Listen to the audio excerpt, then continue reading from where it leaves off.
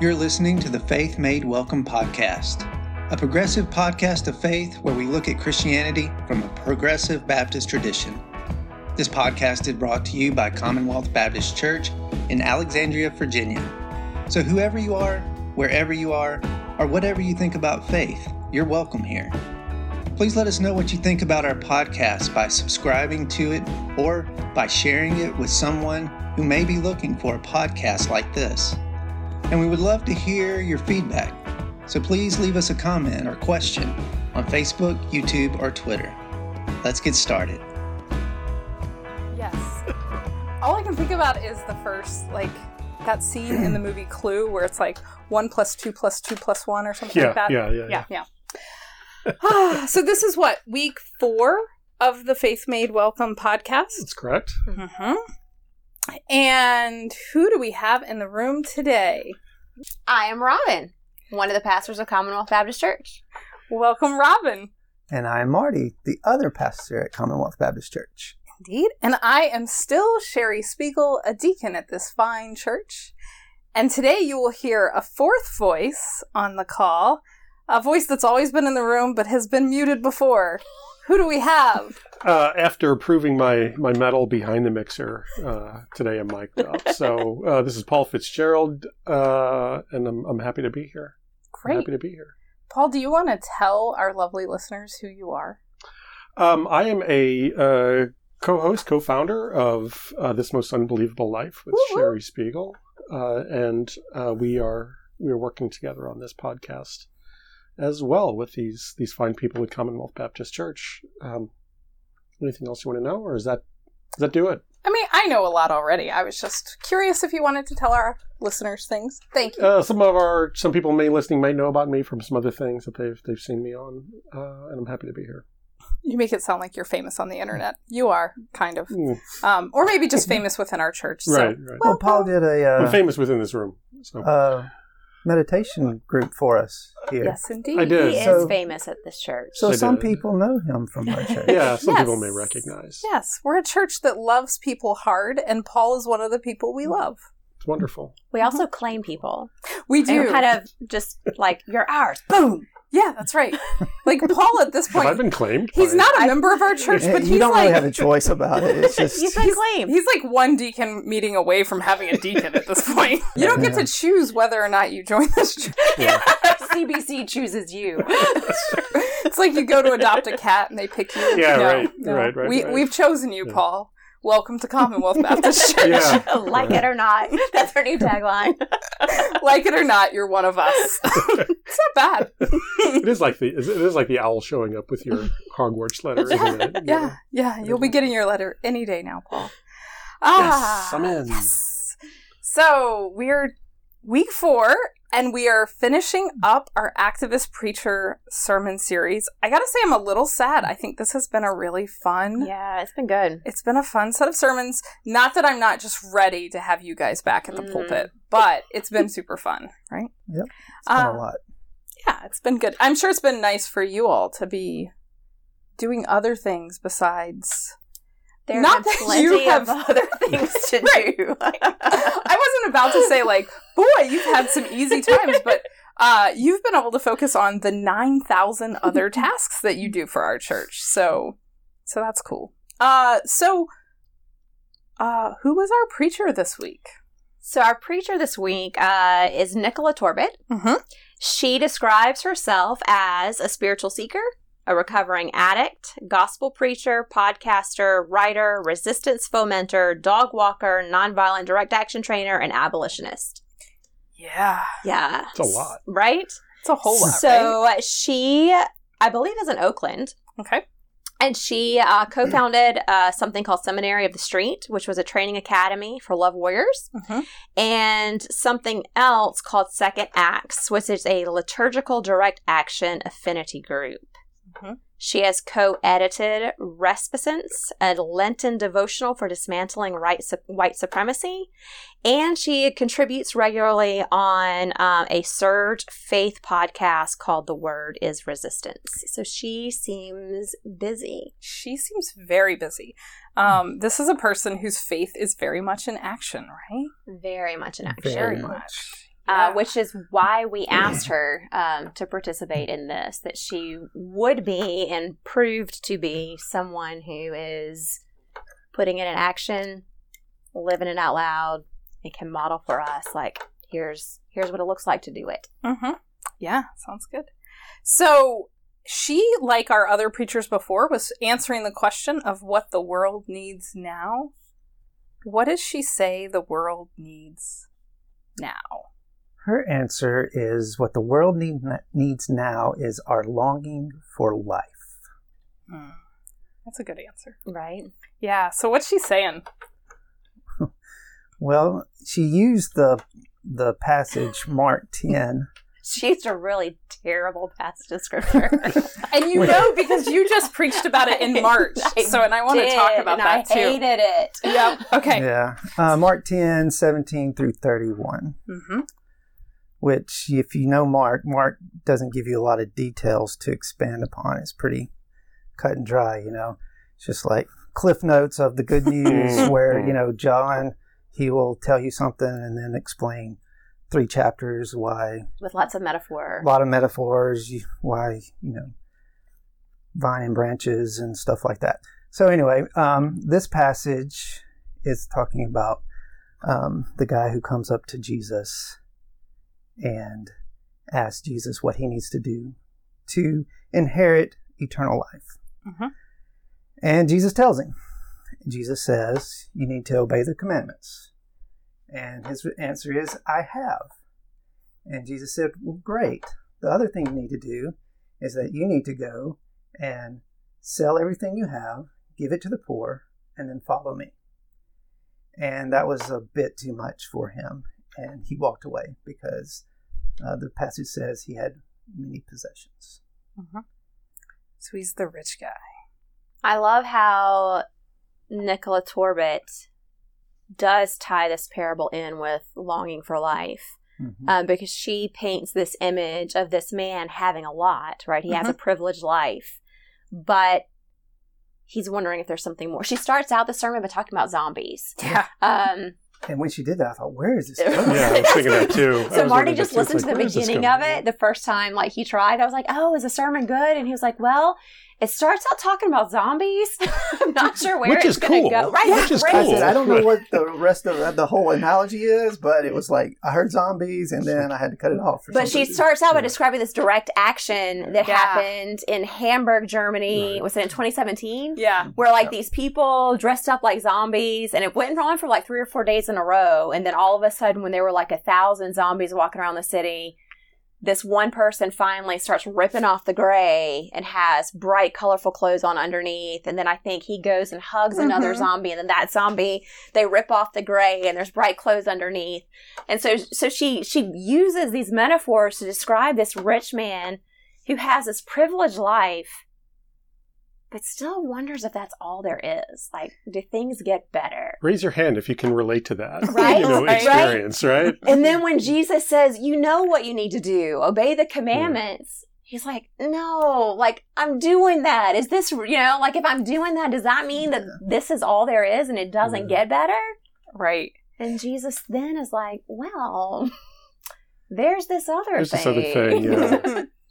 I love how she really emphasizes how Jesus is, like, super compassionate and loving in his response. And it reminds me because me and Paul's other version of our lives, we are professors, right? And so I feel like one of the things that we're getting asked a lot this week is kind of like, well, how do I get an A, right? Yeah. And it feels kind of like the same question. And Paul and I were recording something for our students last week, and we were talking about how this is kind of the wrong question. But we still have to be very loving in how we answer it. Like, the question isn't, how do I get an A? Like, but we do have to have a conversation about, like, well, why are you asking that question? Yeah, there's a sort of another sort of question that I got very recently from a student within the last couple of days. It was, what are the tests like? And that sort of plugs into this as well. So it's like, so I'm going to live this life in Christ, and I want to do Christian things, and I want to follow this guy, and I did these other things, but I'm still not quite there yet. So what is the action? Like, is that the test? Because, is there more to it? Because I'm feeling unsatisfied. Right. What is the test? what is the test? Is it multiple choice? Is it essay? Is it? Those are so questions I would ask. Enneagram 1. Indeed. Yeah. What is the test? Test? But the point isn't the test, right? Like there's something else. Yeah. So it's very interesting that this is, I mean, essentially like he wants the best life possible, right? But what he thinks will get him there. Well, he's been trying to live the best life possible by doing all these commandments. Right. Like he thinks that's what it is, but am I missing something? And he was, but it wasn't what he wanted to hear. Right. And I think that's where Nicolette kind of came in there and said, she said, Jesus looked at him and loved him. Right. And then he told the guy, hey, there's one more thing you can do. You can give away all you have and follow. Now that's the big thing about Christianity, I think. Like, Jesus never asked anybody to be a Christian. Yeah. He only asked people to follow.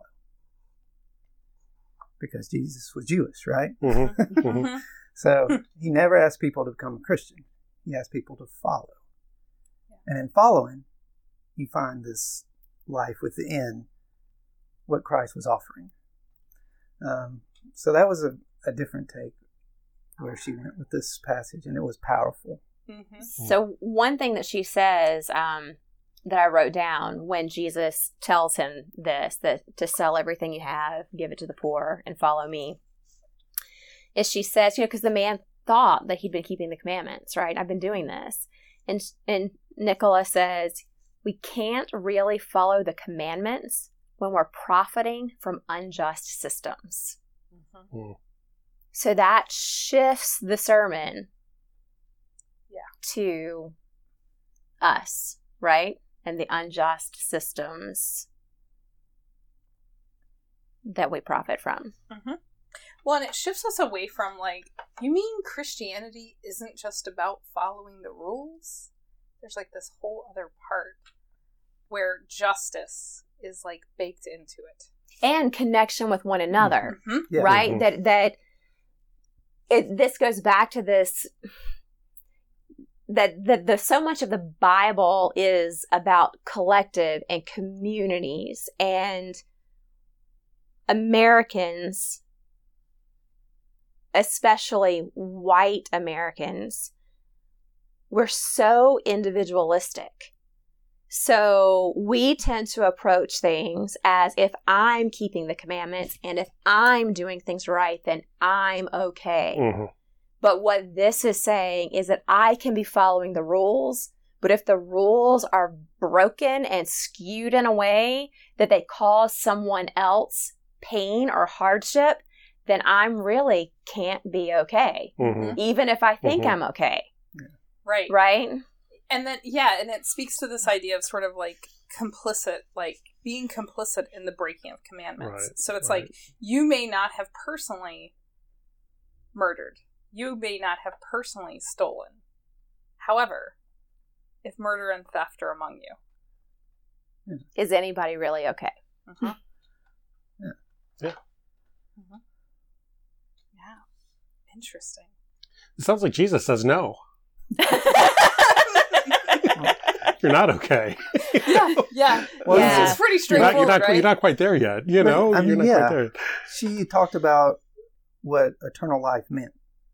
Like, I think the guy was asking that question, what do I do to get eternal life? Yeah. And what she says, what he was asking is, what is a better life now? Not like after I die and go to the pearly gates. Right. Evangelical Christianity tells us that, we do these things so we get this reward later.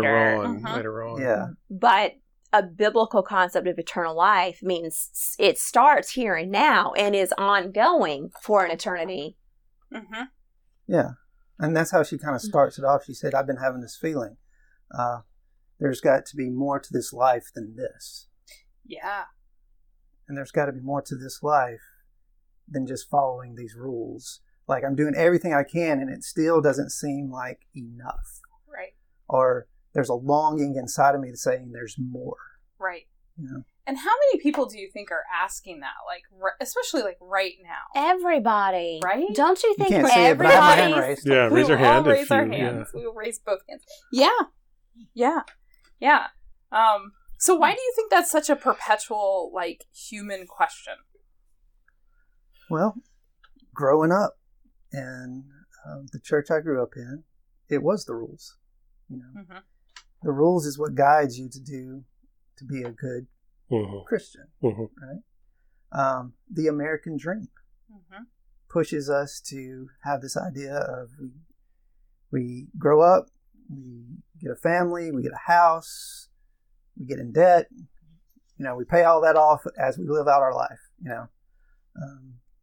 and so we're kind of programmed to just do this. That the message of the American dream as it is in direct contrast to this message, where what is rewarded is the accumulation of stuff. If you're doing everything right and you're a good taxpayer and you get a job and all that kind of stuff, your reward is the stuff that you get, and what you're left with is this feeling of deep dissatisfaction that you're leaving this meaningless, empty sort of shell of an existence, to wit, you could almost say you're already dead because you've done everything you're going to do and this is all there is. There's nothing left for me to do here. I'm a success when I'm 22, 25, 30 or whatever because I have all this stuff. What's next? So what's next now that I have this stuff and this deep dissatisfaction that comes of that? I also like the fact where she talked about we have so much stuff that we forget how to ask for help. Like we have so much wealth that we can just pay somebody to mow our grass, and we can pay somebody to fix our house and all this stuff, and we forget how hard it is for us as Americans to ask for help because that seemed as we're not making it. And she connected that with the part of the story where Jesus says that it's easier for a camel to get through an eye of a needle than for a rich person to inherit the kingdom of God. And so she's saying that, like, the more we have, the more privilege, the more safety, the more security, the more comfort we have, the more we can provide for ourselves, right? We get whatever we want. The harder it is to ever ask somebody else for help. Right. And then she takes that a step further and says, when we are no longer asking other people for help, how does that then shape the way we think of people who do ask for help? Yeah. Right? They're suddenly beneath us because they have to ask for help. It's a sign of weakness, right? It's a sign of weakness. Yeah. Well, and I think, all of this is like, it's all really is baked into the idea of the American dream, right? I was listening to a podcast this week. One of my favorite podcasts in the world is a podcast called Call Your Girlfriend. And they had on this week this author, Mia Birdsong, who wrote a book, How We Show Up. And the book is all about rethinking relationships and community. And what it really does is push up against the American dream. And it frames the idea of how we think about relationships and who we are, like, trying to thrive in society up against the idea that the American dream is ultimately something framed by patriarchy and capitalism. And so it's like the idea of an individual being, it's that up by your bootstraps and thrive, and don't pay attention to your community. And so her book, How We Show Up, which I haven't read, but am like ready to read, is basically just trying to get us to rethink like community and what it means to be in community with people. And I see that in what, she's preaching about here, is remembering that the community matters. Like, right, because none of us can thrive as individuals if we're not all thriving. And I think it was pretty profound. So we're doing this sermon series with a group of other churches, but because of this podcast, we are a week behind everybody else. So we started a week later so that we could... No, not at all. That's not a complaint. That's just stating for the people listening. And so what that means is that Nicola preached this sermon last week. And at some point, as she's talking about people who are struggling, she ends up naming Breonna Taylor and George Floyd, and she's naming recent events that happened where people were killed. And in this instance, I think all of them were people who were killed by police. Is that right? And I think so. But since it was preached last week, she doesn't include Jacob Blake. And so it was pretty profound listening to the sermon last night, where we are as a nation right now in this very moment. That we have right before us an instance of something horribly, horribly unjust that happened, where Jacob Blake was shot by police for trying to stop a fight, and he was in front of his children. Shot in the back. In the back. Shot in the back. 7 times. Yes, I was going to say, not once. And now he's paralyzed, and he is, as of yesterday, handcuffed in his hospital bed, even though he's paralyzed, and he has no charges brought against him. People are saying he had a knife in his car, and I was talking to Marty last night about, like, I can't tell you how many times I found Marty's Leatherman in our car, and it has a knife blade on it. So having a knife in your car doesn't necessarily mean that it is intended for anything bad. And then there are protests in Kenosha, which totally makes sense. And some of those protests are becoming riots, and there's things burning, which I know we don't like, but really, it totally makes sense. And then we have this white teenager 17.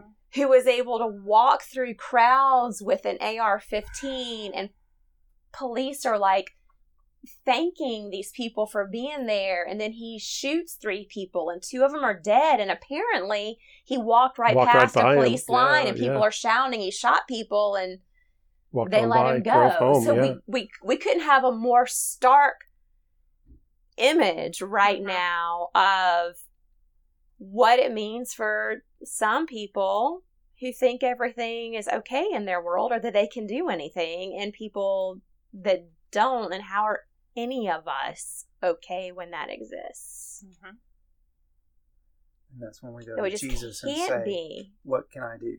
This is the zombie life, right? This is the zombie life. It's got to be better than this. It's got to be more. There's got to be better. And when I see it, I know that I'm personally not, like, affected. Like, but I still, like, what I think she was saying is, like, the community part of it is, like, if I stand with people struggling, that means I struggle myself. And it's that longing that we keep coming back to, asking, there's got to be more than this. There's got to be something more. And, And doesn't it speak to also, like, the difference in, like, the question that the rich man asks, right, is, like, how do I get to the kingdom, right?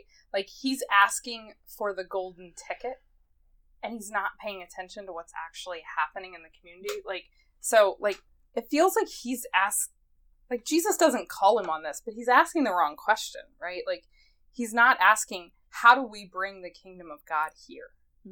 He's asking, how do I get, for me, my golden special pass? Because I'm rich, I've paid my way to everything else. Why can't I, I've done all the rule following. But he's not, it's very, like, blinders on.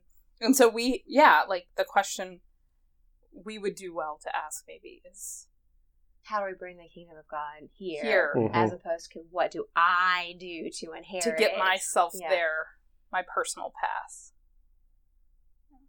Walking through the door that's in front of you, as opposed to doing something to earn a key for something that is going to be later in the future. How do you find the door that's in front of you? Yeah. And if we keep thinking that way, like, what do I do to get this through the door? Like, what happens next? Is that longing still there, or does it go away? Like, it's like, I think this longing in us was born when God created us. And that longing is for community, to be in communion with God, like a divine invitation that he extends to us. And, she kind of asks the rhetorical question, like, the life that you have made might not be all that is possible for you. So what is possible for you? And then she goes in, I'm not trying to tell you to like sell all your stuff, but but even saying that, she gives some very hard to follow examples of things that she and people that she know are doing, right? Yeah, she gave up her career to become a dog walker so that she could do activism, right? How many of us would give up retirement and health insurance? Right? That's a big ask. And she describes like she was having a hard time, I think, getting out of some debt.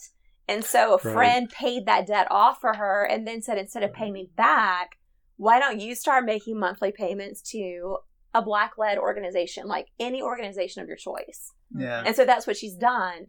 And then she describes somebody who's like signed over the deed of their house to like the native tribe that owns the land that the house is on.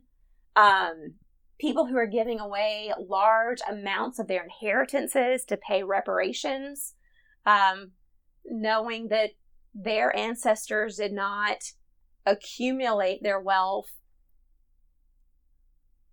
solely by their own hard work, right? That our nation was built on other people who weren't either had land taken away from them or were forced to do labor for free. And gosh, like the hard part of that is that since we live here and everybody in this room is white, like that's us. Yeah, right. Yes.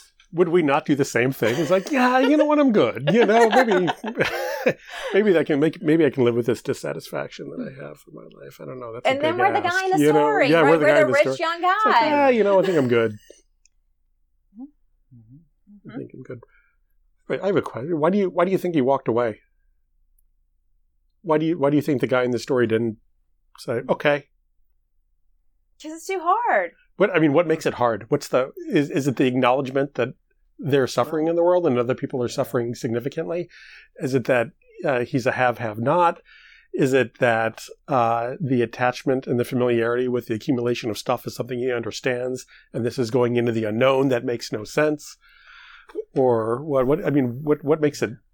What makes it hard? Well, I think he was. Yeah. pick one. Yes. Yeah, pick one. Right. Yeah. I think he was looking like we kind of talked before, like just like how are the tests going to be? Like that's kind of the mentality. He wasn't looking for an experience. He was looking for a how-to. And that's kind of the difference. Rule following, being a good Christian, knowing the Bible.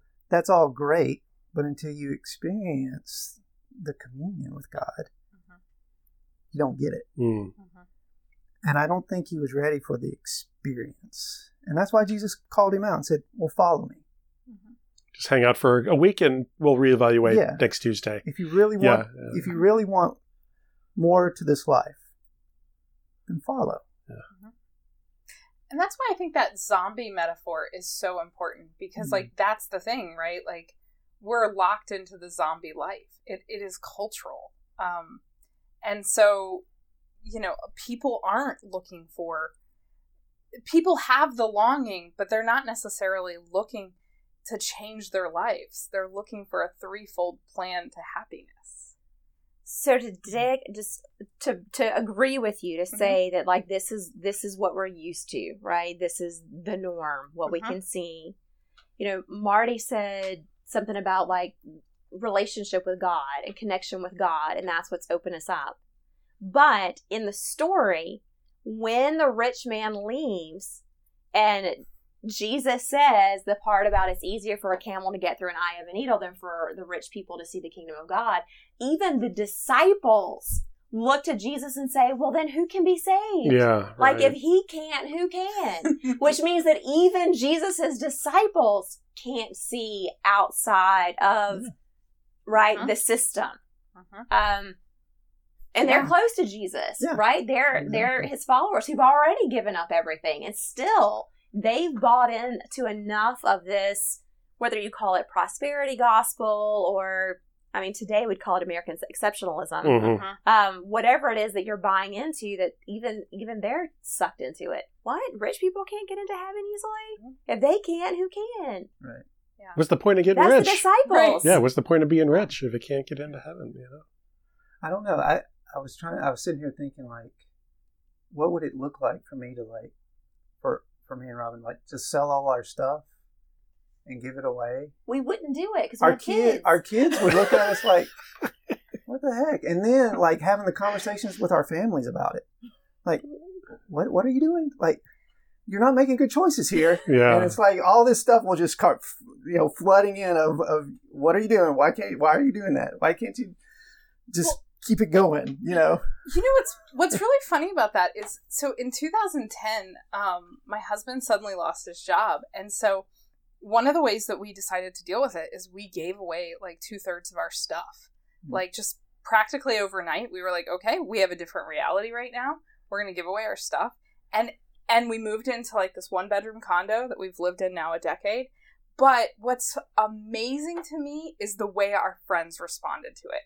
People weren't like, oh, you're making such a good choice for you. They were like, oh, but aren't you, like, you're getting rid of an elliptical machine? Like, aren't you going to regret that? Like, people could not handle the fact that we were giving away stuff. And it's like, this doesn't impact you. Why is this so hard for people to, like, and people were like, really? You're going to live in a 1-bedroom? Like, don't you need, at the time, Eric and I had 3 stories and 4 bathrooms for 2 humans, and people are like, people expect you to want more, like, and they almost want it for you.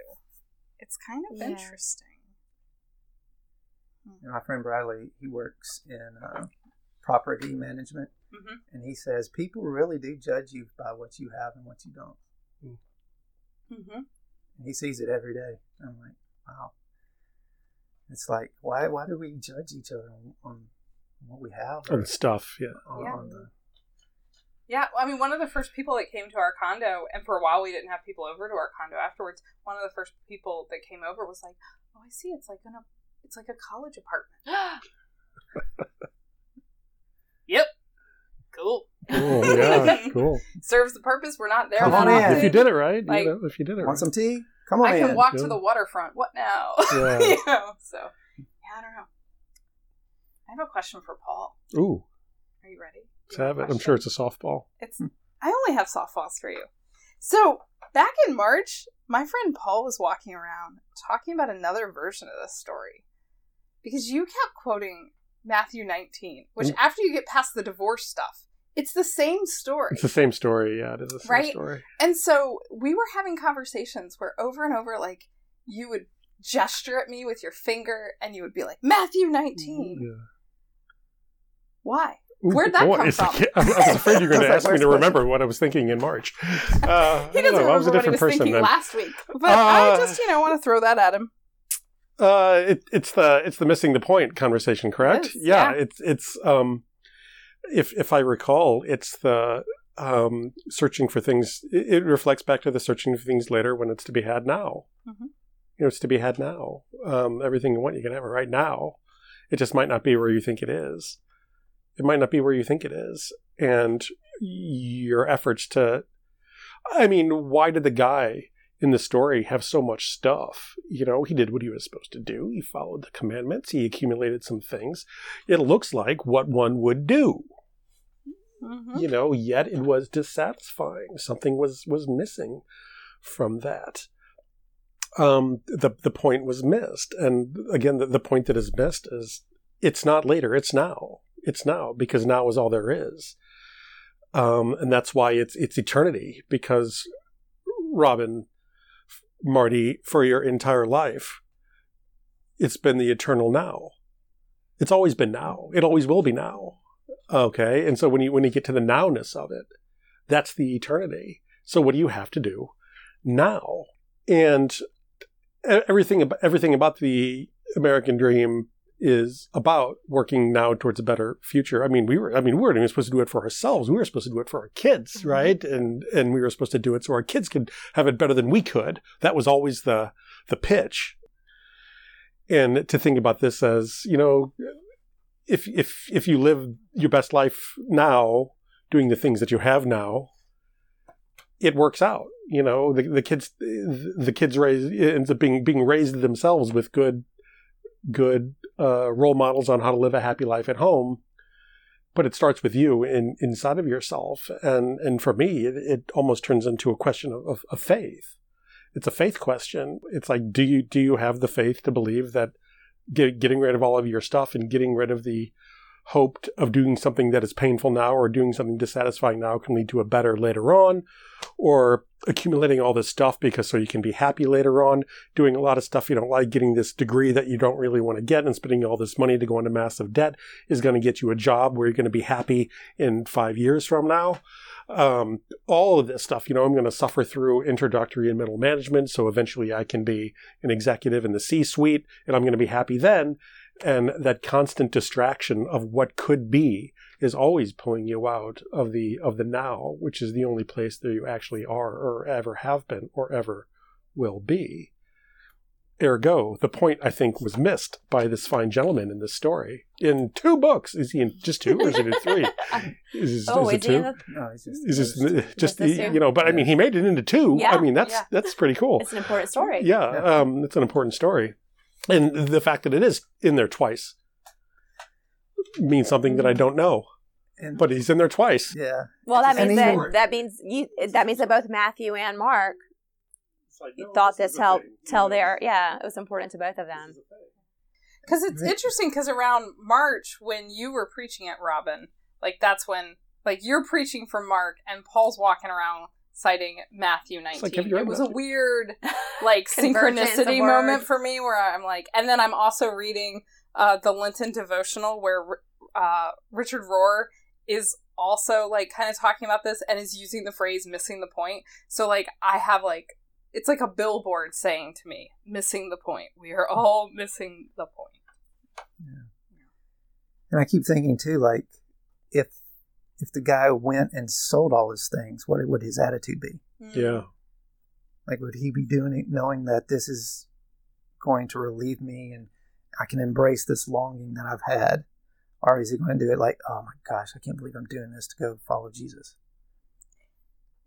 Well, and does he make it into the book if he does? Right? Like, is he in the book because he walked away? Or is he in the book because he asked the question? Well, there's that other little story that too many people talk about. You guys, obviously, this is what is this? What's the game that we play? It's the Bible drill. The Bible drill. Welcome. Yeah. The story about the 2 people who did actually sell their land and took the money and they donated, but they kept some and they both fell over dead. What's that one? That's an Acts. Yeah, that's an Acts. I forgot the name. Yeah, they like it was like a community pod. Everybody it was the community pod. Yeah, and they held on to that. And I think Peter it starts with an A. A lot. Who has a Bible? I was going to say Ananias. But it's not Ananias. But I don't remember. Different. Yeah, there's 2 different. Yeah, there's 2 of them. Yeah. I'm just so proud of the restraint y'all use because, you know, this is a podcast, they can't see you. So these 2 pastors could totally just look stuff up and be like, well, we just happen to know all the things. But they're just authentic and real. But I think Robin just Googled it. Ananias and Sapphira. Sapphira. Yeah. Acts like 4 or 5, 6 somewhere in there. So how is that story different from this one? Or how do those 2 stories sort of compare? Because they seem a little down the same sort of highway, if not the same exit. Off the top of my head, I don't remember the reason why they held the land back. But it wasn't part of being the community. Right.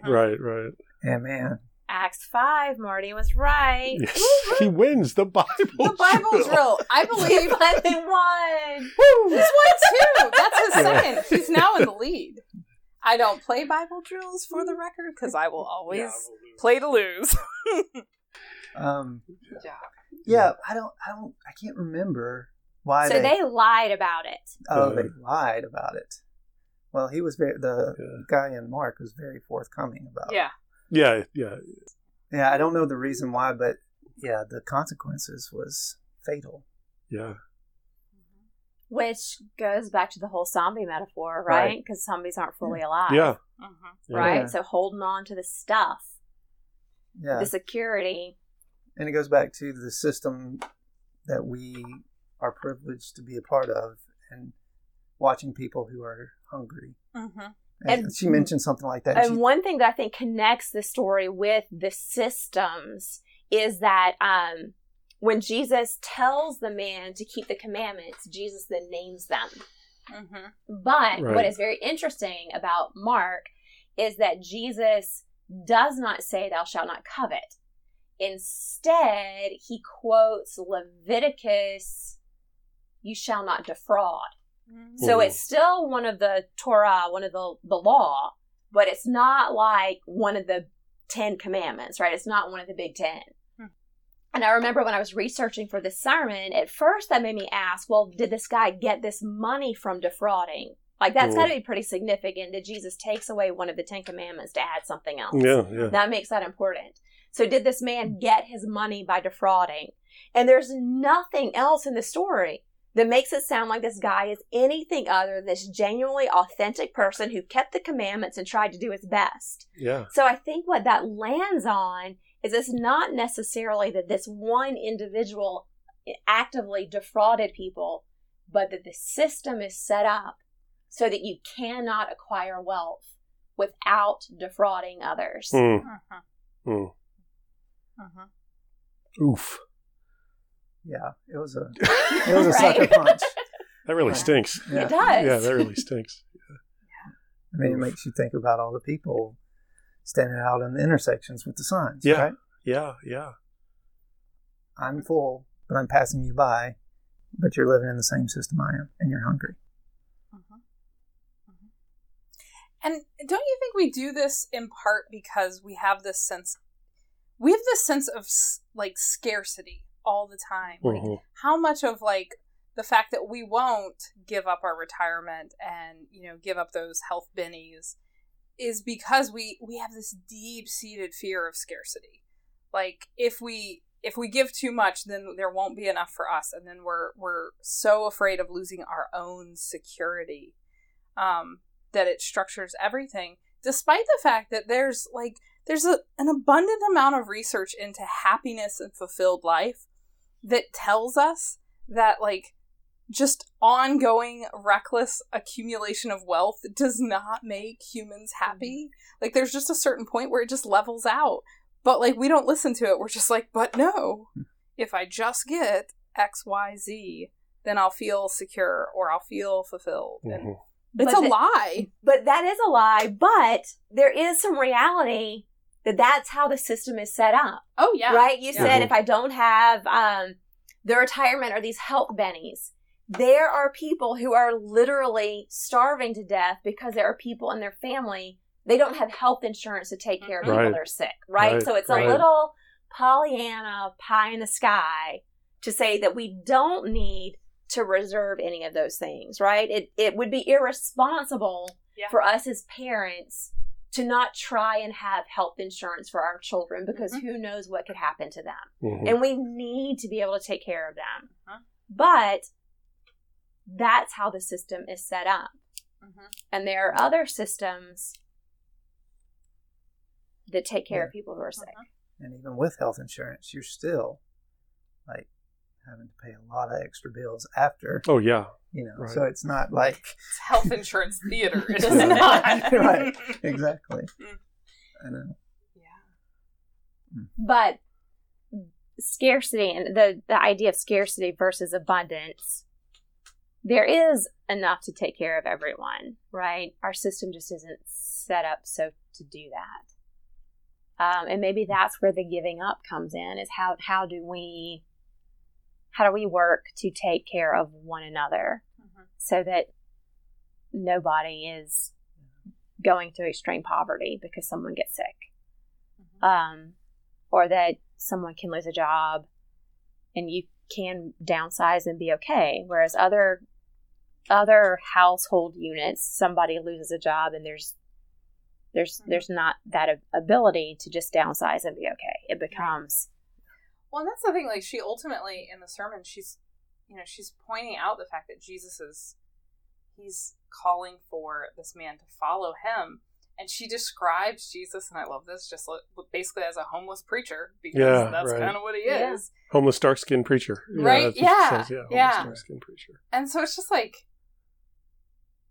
like, Jesus is living in this world, but, like, somehow, the disciples, they're getting their needs met. They're not buying into the scarcity myth. And yet the guy still is like, I mean, he sees that, right? He sees the disciples, and he still walks away, and the disciples are also like, yeah, I don't know why we're doing this either. It's risky. Well, I mean, it's like wait a minute, I was following you because I really thought I could get into this eternal life business. Mm-hmm. Right. And then they realized, that guy can't get in? Well, how can I have no hope. I'm done. So it's still sort of the ghost of the economy past, sort of still haunting, haunting the disciples as they're in it. But you're absolutely right, though, Robin. I mean, it's a resource distribution problem. There's more than enough food to go around for everyone. It's a distribution problem, and the problem with the distribution is not that there's not infrastructure to get it to people who don't have it. It's the notion of, you can have it, but you have to give me something for it. Mm-hmm. How much food in America ends up in the dumpster every night? It's shocking. Oh, you didn't go. One year I took kids to Passport, which is there's a children's camp and a youth camp. Mm-hmm. And it was one year when I took kids to the youth camp. And that year, the camp pastor had grown up in Liberia during the time of the Civil War. Mm-hmm. And he was so good at not shaming those teenagers, but allowing people through story to see how their experience growing up was different from his mm-hmm. youth. Mm-hmm. And one night of camp, he had people drag out a large trash can, and it was heavy because they had to drag it, and it took multiple people. And in that trash can was all of the food that we thrown away after dinner. Yeah. Mm-hmm. And then he very gently and lovingly talked about kids that break rocks, or at that time, mm-hmm. To make sure that their families had food to eat. Mm-hmm. At night. So we're easily wasteful. We are very wasteful. But there's enough to go around if we're not wasteful. There's enough to go around. And and that's the lockout, is in order to have this food, I can sell it to you, but I can't give it to you, so you have to have something to give me so you can have it. And if you can't participate in that, you're sort of stuck. And that's why it sort of requires giving with expecting nothing in return for it. And that frame of mind, this is a whole nother trail, so I'm not trying to derail us, we can get back to here, but that whole frame of mind, that whole you give me something for something else, that is so ingrained in everything about us that has even shaped the way that Christians think about salvation. Mm-hmm. Right? We've even turned salvation into this exchange. Transaction. It's a transaction. Yeah, this is what God requires, so this is what I give so that I can get. So, I mean, it's just, that's how ingrained that is in us, that it shapes everything from how we feed each other to how we think about salvation. Yeah, so might that be part of the reason the gentleman in the story's mind was blown, is that everything he understood about everything was transactional. And, everything. And what he was just confronted with was something that was so insurmountably mind-blowing that he's like, I don't even understand that. It's like, you know what? I don't. Okay. So maybe he didn't leave because he couldn't do it. Yeah, maybe he left because his mind was I don't know what you're talking about. Well, maybe that couldn't possibly be it. That couldn't possibly be it because it's outside of my realm of understanding. He struggled to ask for help to try to do it. Yeah. And that gets back to what she says in the sermon, right? Yeah. We kind of do that on his own. Yeah. Right. Well, and I mean, that's part of, like, if we want to, like, take some charity towards him, like, he comes as an individual who has worked and has made himself wealthy, where are his people? Where's his community? Right. Like, he comes alone. He comes alone, and he's just like, hey, how do I get in?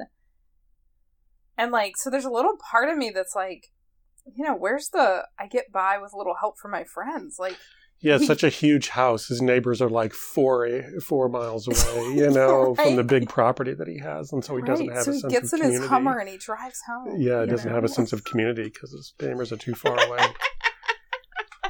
I mean, you have sympathy for the guy. I mean, he wanted to. Biblical, right? No, okay. He wanted to. I mean, he went up to Jesus. Yeah, he made the effort. He started a conversation. Mm-hmm. That's the hard part for a lot of people is actually and it was probably the acknowledgement.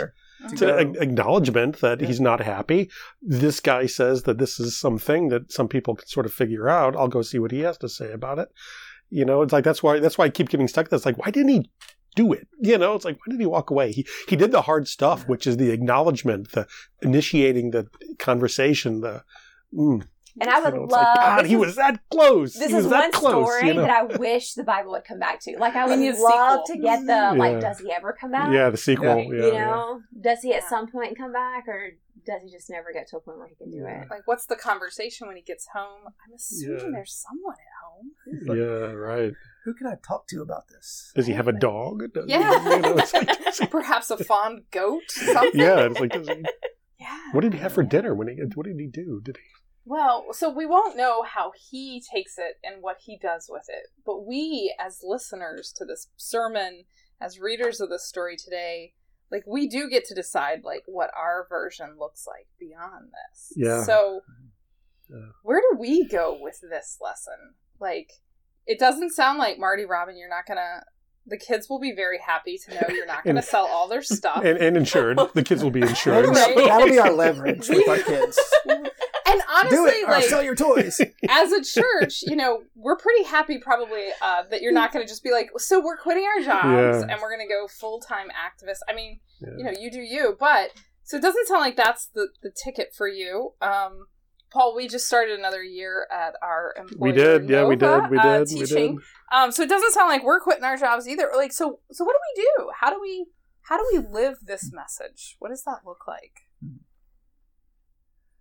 Well, she said something in her sermon that stuck with me, and I don't know if I wrote it down right word for word, but she said, your souls can't be satisfied until we embrace this kind of community idea. Mm-hmm. And I think it starts by maybe just asking for help. Mm-hmm. And saying, hey, let's do this together. Or if we have an idea of how we can better serve our community, let's do it together.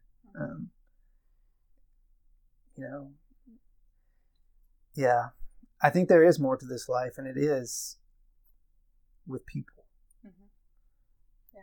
At the beginning of the sermon, when Nicola is telling the story about the zombies, and then she leads that into life, what this rich, full life is that this young man, this rich man wants. She talks about, going with this zombie metaphor, the zombies pulling off the gray, that there's life is meant to be free. Life is meant to be rich. Life is meant to be colorful, vibrant. And then she closes the sermon by saying, like, say no to the zombie death march. Uh-huh. And to me, that is a constant pull, right? A constant tension of looking for the rich, full, colorful, kind of what I would consider flourishing and abundant life. Mm-hmm. And then with me, it's what I consider to be my responsibilities and that sort of thing, which I often kind of put the things that make life gray in that bin. Mm-hmm. And so for me, there's this constant, like, not setting aside or letting go of the colorful, rich life because of what I feel obligated to do, but allowing myself to pull towards this. And then I think there is also this element of looking out beyond myself mm-hmm. and seeing where I see grayness. So that everyone, right, can experience this rich, full, colorful life that actually is life. And that's a constant tension, right? Because those obligations and responsibilities are there. But there are things that I make obligations and responsibilities that really I could just leave behind. Like the rich man. So sorting out what are those so that I'm experiencing what I consider abundant life, that I'm sharing that with my children so that they don't think they have to grow up as zombies in the grayness, and not being complacent with other people stuck in the zombie life. Well, this is Joseph Campbell's Follow Your Bliss, right? And that whole hero's journey of you have to have the struggle where things are not going your way and there's insurmountable challenges, and you have to go on this quest in order to solve these issues of dissatisfaction and struggle. And the old you literally has to die, for the new hero to emerge, that follows one's bliss. And it's about this gentleman in the book didn't die. His old self, right, wasn't able to die, so he could follow his bliss and find his true inner happiness and his true calling that he wanted. Because he knew he was dissatisfied. He might not have known what that bliss was, but he knew that he wasn't happy the way it was. And he didn't do it. He didn't do the Joseph Campbell thing in the hero's journey. Just watch Star Wars. That's yours. I just watch Star Wars. Yeah, it's interesting. I'm thinking, and maybe this is very self-focusing. I don't know, Paul. But she talks about this abundant life. Like, Paul and I have this brand called This Most Unbelievable Life. Like, that's something that we're after. It's not this most good life. It's not this most easy life. It's not this most straightforward life. No, because you don't get uncomplicated. One of those. You don't get those. Yeah. Right. And so on our website, we have this quote from Mary Oliver that's like one of my favorite quotes in the world. But it says, "What is it you plan to do with your one wild and precious life?" Yeah, you know it, Robin. I know it. There's a song about it. Which song? Gunger. Oh, okay. Yep. Okay, awesome. Check the show notes. Check the show notes for that. But I just, I love that because it's like, it's one wild and precious life. And I have a tattoo on my arm that's like one life, one chance. And it's like, what are you going to do with it? How are you going to make it unbelievable? Are you going to just collect stuff and be proud of your stuff? Or is it more? And I think, Robin, like what you're talking about, it's so important. It's like that balance between like knowing what the work is. And when I say the work, I mean knowing that you having an abundant or an unbelievable life for yourself isn't actually enough, right? Like, because the human journey is so interconnected. So it's like, how do you go forth and like work towards abundance for all and also savor moments where you can capture abundance for yourself?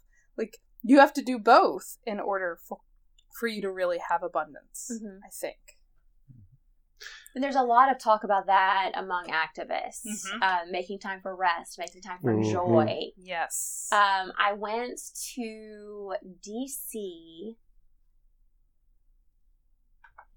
after the week after Trump walked over to St. John's to the church with the Bible. Right.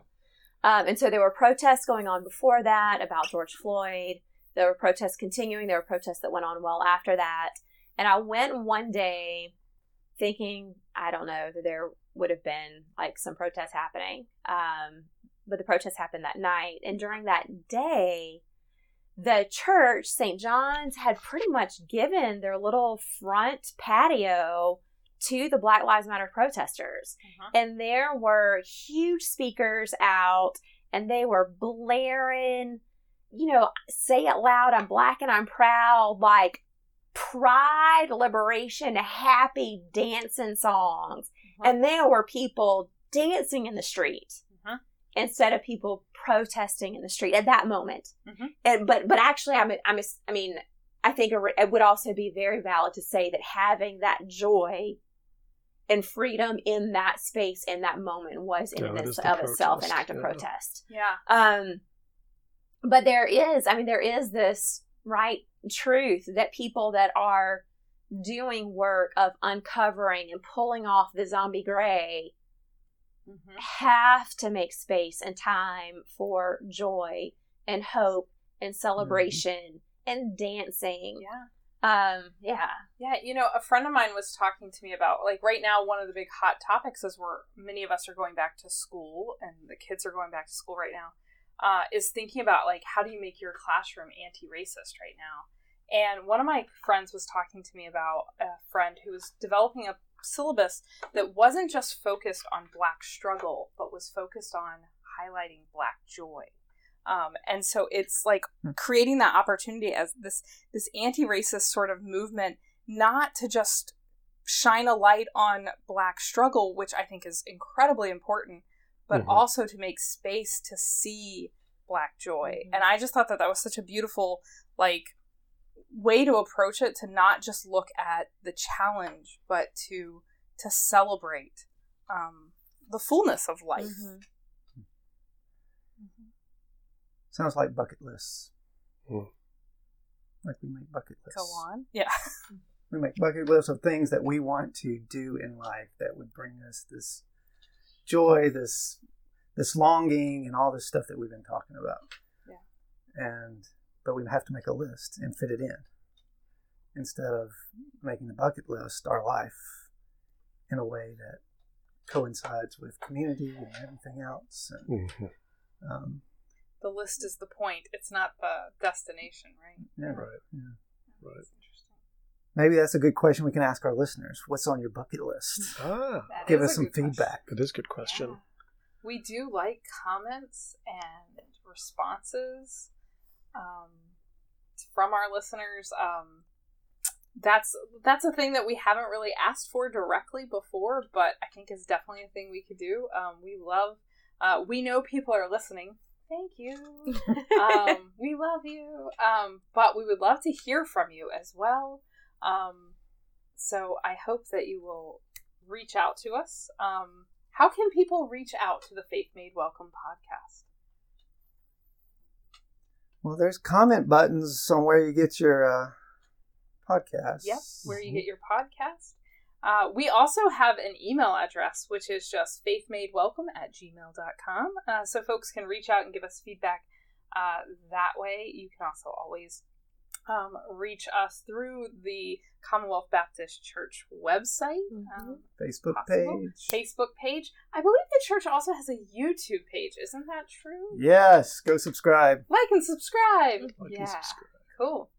All right. Well, where are we going next week with this fine podcast? I think y'all are going to get to hear Paul again. Start a new series on faith and science. So in September, the first week in September, we are going to dialogue with Paul and with Dr. Graham Walker, theology, philosophy, ethics professor at McAfee School of Theology. And we are going to talk a little bit about faith and science. Do they really have to be enemies? Or can they be friends? Are they maybe possibly even in the same family? And then I think we're going to move into looking at the creation story and evolution. Can those somehow coexist? And then we'll move into looking at creation care, stewardship of the earth versus domination of it. And I think we're going to wrap up by talking about faith and vaccines, just because that's the thing. Why not stir the pot? Yeah, why not stir the pot? So our listeners will get to listen to the lovely Paul Fitzgerald. I, the PhD in English, is going to sit out and run the soundboard and let my dear paleontologist PhD step on in. Maybe we can play the They Might Be Giant song about being a paleontologist? Oh yeah, there are several out there, right? That we can dial up for the playlist. But yeah, it's going to be great. So after this podcast, the next 4 are going to be Faith and Science Made Welcome. So I guess so. Yay! Woo! And I think our closing kind of thought with this is trust the longing, right? Yeah, if you've got a longing, listen to it. That's what Joseph Campbell said. That's right. I love it. Yeah. All right. Thanks, y'all. Thanks, everybody. Thanks. It's been great.